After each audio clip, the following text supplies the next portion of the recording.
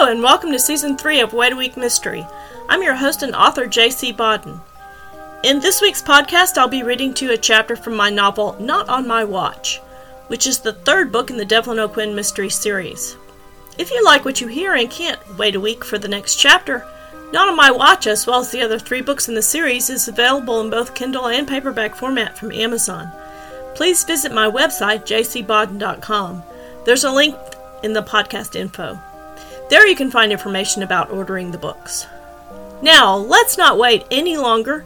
Here we go with episode 302, Not on My Watch, Chapter 2.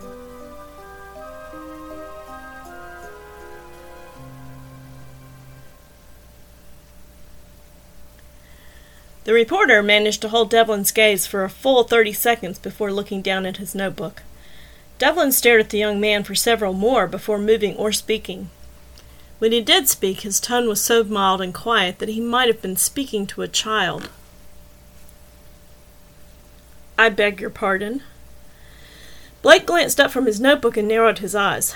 Devlin O'Quinn was a former football hero, decorated Marine, and a hard-nosed, crime-solving cop. He was athletic, handsome, charismatic, well-spoken, respected by all who knew him. Blake Black had assumed he knew enough about the man to understand him. But of all the reactions Blake had anticipated, this one was not on the list. He had been prepared for ranting accusations, being thrown out of the man's office, stammering justifications, certainly, blistering doublespeak, of course, shady evasions, naturally. Such behavior would not have surprised him, and it would have made his story that much more interesting and salacious. He wasn't sure what to make of this calm O'Quinn. He cleared his throat. "Did you fatally shoot the drunk driver who killed your wife?" This time Devlin answered immediately, still completely in control of his emotions and voice. "Kenneth James was convicted of manslaughter in the death of my wife. He served 6 months in jail. Shortly after his release, he was involved in illegal drug activity. My partner, Roger Dubose, and I were serving an arrest warrant. Mr. James was shot and killed at that time. I did not shoot him. Officer Dubose did." Blake leaned forward in his chair, still hoping to salvage some of his story. "Did Officer Dubose shoot Mr. James to protect human life?" "Certainly," Devlin answered without hesitation. "James drew his weapon. Roger shot him to prevent James from firing." "And you were there?" "Yes, I was." "Was James's gun fired?" "No, it was not." "Who was in James's line of fire?" "I was." "Did you draw your weapon?" "Yes, I did." "But you did not fire your weapon?" "No, I did not." "And so it was Officer Dubois, not you, that fatally shot James?" "That's correct. Roger fatally shot James as James drew his weapon and took aim at me." Blake paused as he flipped to another page in his notebook. He decided to try a different angle. 4 years ago, when your daughter was abducted by an officer with the campus police, someone else shot him dead. Devlin narrowed his eyes before he answered, but his tone remained steady. "Yes, Carrie Wagner was also fatally shot." "By Officer Patrick Borden." "Yes, Patrick Borden fired the fatal shot." "Another shot was fired?" "Several shots were fired, both by Borden and his partner, Jake Hunter. One of Borden's was ruled the fatal shot." "In this case, Wagner's weapon had been fired before he was shot." "Yes, in fact, he had fired his gun 3 times. Once at your daughter, a shot that missed." "Yes." "And once at you, wounding you in the abdomen." "Yes." "And once wounding the man who later became your son-in-law." "Well, that's not the correct order, but yes, Wagner fired his gun 3 times. "What was the order?" "First Joe, then Jenny, then me." Blake paused for a moment. This was where he went in for the kill. He took a breath and continued in a soft voice. "Has it occurred to you, Chief O'Quinn, that those who harm your family have a way of ending up dead?" Devlin stood and walked around his desk and opened his office door. Blake stayed in his chair, looking up at the chief of police. Devlin held the door open and spoke very quietly, his face a pleasant but inscrutable mask. "I'm sure you understand, Mr. Black, that my duties this morning are very pressing. I am looking forward to working closely with you and your newspaper in the future. Please feel free to stop by any time." Blake closed his notebook and jabbed his pencil behind his ear before he stood.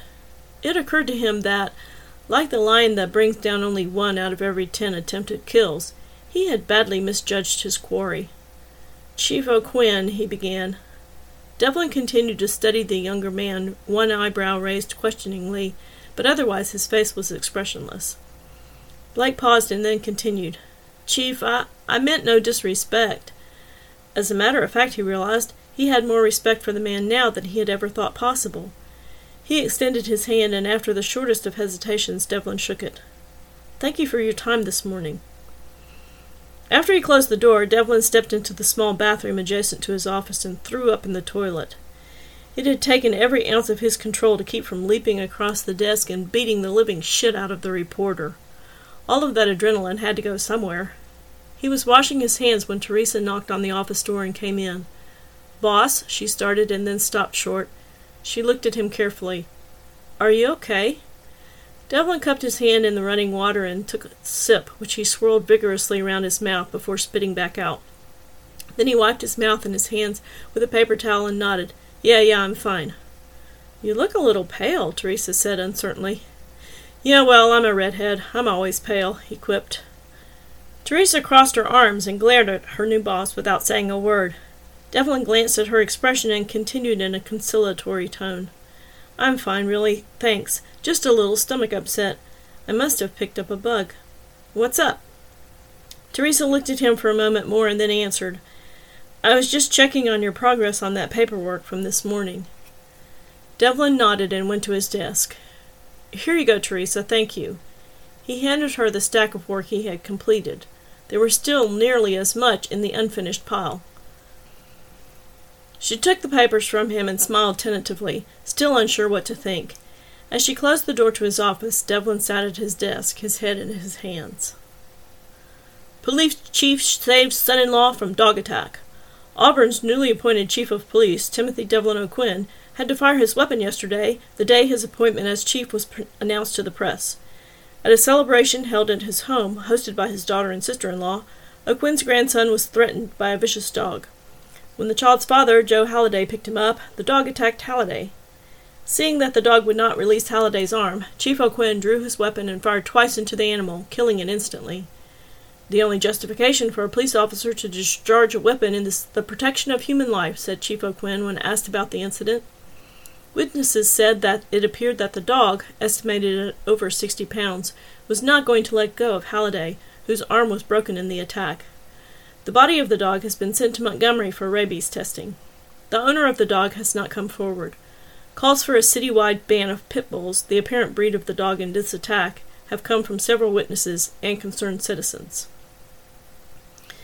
Considering the uncomfortable conversation between Devlin and Blake, the article in the paper was fairly straightforward. In fact, an editorial praised Devlin's quick action in killing the dog and expressed the hope that other crimes would be treated with the same sure and swift law enforcement during his tenure as chief. It seemed that everything was going to be all right, at least for now. Devlin had a hunch that the honeymoon wouldn't last long. Shortly after he read the article, he called Larry Johnson, a respected assistant district attorney in town. "Hey, Larry, Devlin O'Quinn." "Yes, Devlin, congratulations on the chief's position. Sorry to read about that dog thing. That was scary." Yeah, it was. "Your son-in-law okay?" "Yeah, he's fine. Thanks for asking. Listen, I'm sorry to bother you at home this evening." "No problem, Devlin. What can I do for you?" "Well, I need to hire a lawyer, and I was wondering if I could get a recommendation from you." "Sure. What kind of representation do you need?" "Oh, just some family business that I need to take care of, wills and that sort of thing, now that the grandkids are here. You know of anyone maybe over in Montgomery? Someone with some criminal experience even? Someone that I, wouldn't have had any contact with around here?" There was a long pause on the other end of the line. Devlin knew that Larry was too smart to be fooled by his casual tone, but too good a friend to pry. "Well, yes, as a matter of fact, I do know of a really good attorney who works out of Montgomery. Elliot Kingfisher. Been out of law school a few years, has set up shop close to downtown, does mostly criminal work, but will take on just about anything. I've been hearing really good things." "Elliot Kingfisher? That's an interesting name." "Yeah, Native American, Cherokee, I believe. Anyway, like I said, I've heard good things. Great, thanks, Larry. This is a big help. Hey, sure, Devlin, you're welcome. And congratulations again on your new job, Chief. Seriously, you're the best man for the job. Let me know if I can help you again. Sure, Larry, I will. Take care, and say hey to Mary for me. Thanks, Devlin, I'll do that. Bye now. After Devlin hung up the phone, he turned to his computer and Googled Elliot Kingfisher. Satisfied that this attorney had a decent court record, he scribbled the office number down on a scrap of paper and stuck it in his wallet. The next day he called and made an appointment for the following Monday afternoon. The secretary sounded pleasant enough, but Devlin was mildly concerned that the appointment was a little too easy to make. Maybe this Kingfisher guy didn't have enough clients to be considered a good lawyer. On the other hand, Devlin realized that it was entirely possible that Larry had alerted his friend that he would be calling. At least, Devlin told himself, he was being proactive and retaining outside counsel before it became absolutely necessary. Devlin spent Monday morning meeting with the mayor and police chief of Montgomery. With only 45 miles of interstate highway separating the two towns, it made sense that establishing communications early in his new job as chief would be a good idea. After lunch at a small sandwich shop, Devlin went to the address for Elliot Kingfisher's office. It was in an older section of town, not too far from the capital. Originally a private home, the building had been sectioned off into 2 office suites. Still, with its gabled roof and stately front porch, it managed to keep some of its original charm. Inside the reception room of Kingfisher's office, a young dark-haired woman sat behind the desk, sipping sweet tea through a straw. She set the plastic cup down and smiled when Devlin stepped through the front door. "May I help you, sir?" "Yes, I'm Devlin O'Quinn. I have an appointment with Elliot Kingfisher at 1 o'clock. "Yes, sir, Chief O'Quinn. Please have a seat. It will be just 1 moment. Devlin sat in the indicated armchair beside a rather overgrown potted plant, mildly surprised that the woman had called him Chief O'Quinn. He was still not accustomed to the designation. He nervously adjusted his tie. Behind him he could hear the secretary buzzing her boss's office. "Your 1 o'clock appointment is here, Elliot." After the briefest of pauses, she said, "Yes, okay." She looked up from her phone. "Elliot is just finishing lunch. You're welcome to go on in." Devlin stood and nodded to the woman before stepping into the office beside her desk. As he pulled the door shut behind him, he looked up to see a tall woman stepping around the desk, her hand extended. "Hello, Mr. O'Quinn," she said with a warm smile. "Or should I call you Chief O'Quinn?" Devlin smiled and shook her hand. Actually, I'd prefer Devlin if you don't mind," he said as he glanced around the room looking for Elliot. The woman smiled and nodded. "Devlin, good, okay, well, it's good to meet you. I'm Elliot Kingfisher. Please, have a seat." She indicated the chair facing the desk, and as he sat, she took the one on the other side. She smoothed her bangs back from her forehead and smiled again. She was breathtakingly beautiful. Her dark hair was pulled into a loose bun at the base of her head. Her large eyes were dark and expressive. Her skin glowed, and a gorgeous smile lit her face. High cheekbones gave her a dramatic, exotic look. Devlin remembered that Larry had said Kingfisher was a Cherokee name. "You'll have to forgive me," she was saying. "I just finished eating here at my desk, a working lunch, you might say. I hope I don't have lettuce or anything in my teeth." Devlin shook his head as she smiled again. "So, Devlin, what is it that I can do for you?" Devlin O'Quinn was not the kind of man who was easily surprised. After all, he hadn't gotten where he was today by being caught off guard very often, and he prided himself on his ability to read people quickly and easily. It was a skill that he depended on as a detective. But the fact that Elliot Kingfisher, attorney at law, was arguably the most beautiful woman he had ever seen, had thrown him an unexpected curve. He sat completely speechless for several seconds. "I can see that Larry didn't tell you everything about me," Elliot said with a slight laugh. "He sure as hell didn't tell me you were a woman," Devlin blurted out, and immediately regretted it. Elliot laughed again.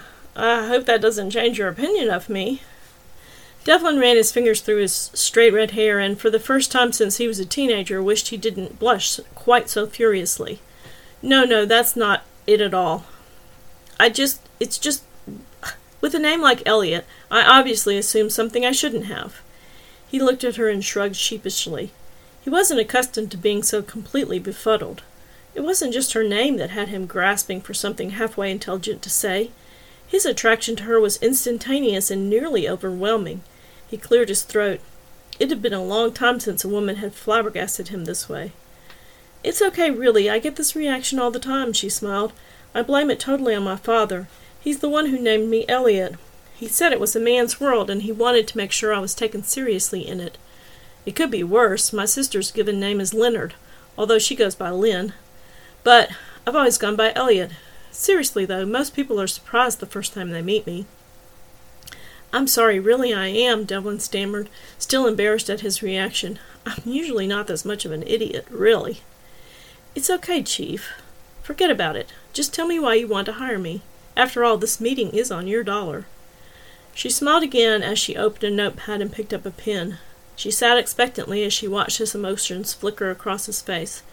She was used to men being distracted because of her looks. Instead of finding it annoying, she had learned how to use it to her advantage. But in Devlin O'Quinn's case, she could tell he was pushing the distraction aside. There was something else on this man's mind, something serious. She watched his eyes, his body language carefully. He found himself noticing her hands. The long, slender fingers were without rings, and the well-manicured nails, cut short, with simple, clear polish. He cleared his throat again as he pulled at his tie and leaned forward in his chair, desperate to focus on something, anything, but the beautiful woman sitting across from him. Yeah, I needed to talk to someone about my will," he started, frowning at his own fingers, noting the ragged cuticles. Elliot sat very still, her pen poised above the paper. She knew this was a lie. It was there, in his eyes, or rather, in the fact that his eyes couldn't meet hers. She waited for several seconds before she put the pen back down. "Chief O'Quinn, I've known Larry Johnson all my life. He and my father were classmates in law school. He called me and told me to expect your call. He also told me a bit about you, and that you mentioned a will, but let's be honest. You've been a police officer as well as a single father for more than 25 years. You're not a stupid man. You've already got a will.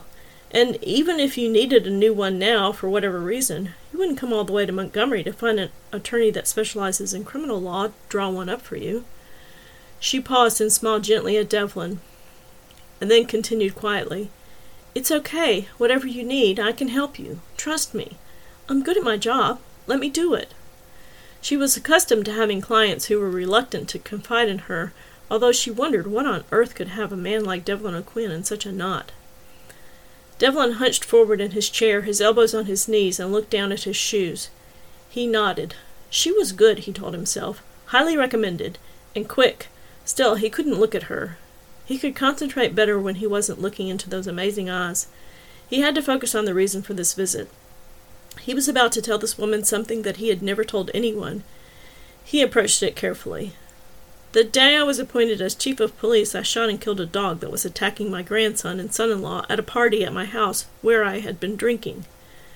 She had watched the debate he was having with himself and knew this wasn't the issue.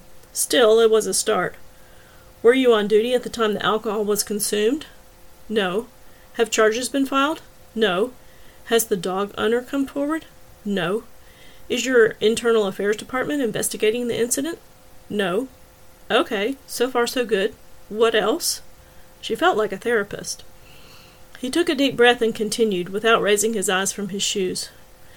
4 years ago, my daughter Jenny was abducted, and in the process of her rescue, the abductor was shot and killed."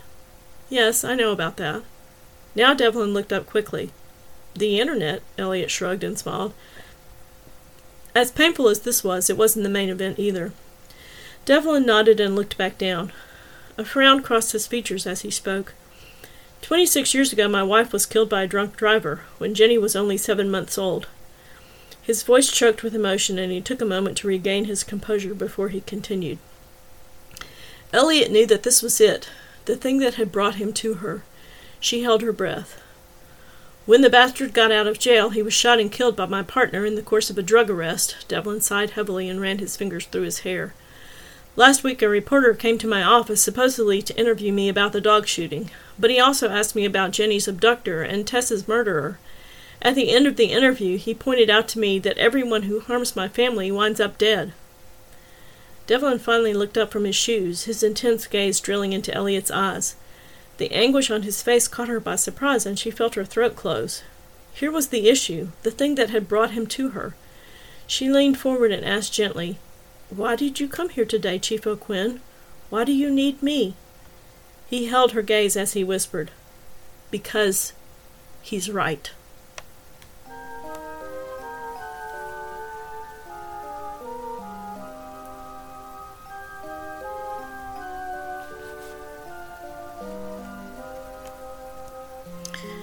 This concludes this week's chapter of Not on My Watch. Thanks so much for listening. To find out what happens next, please come back for episode 303 of Wait a Week Mystery, or you could visit jcbodden.com to order the book. Either way, I hope your wait is a happy one.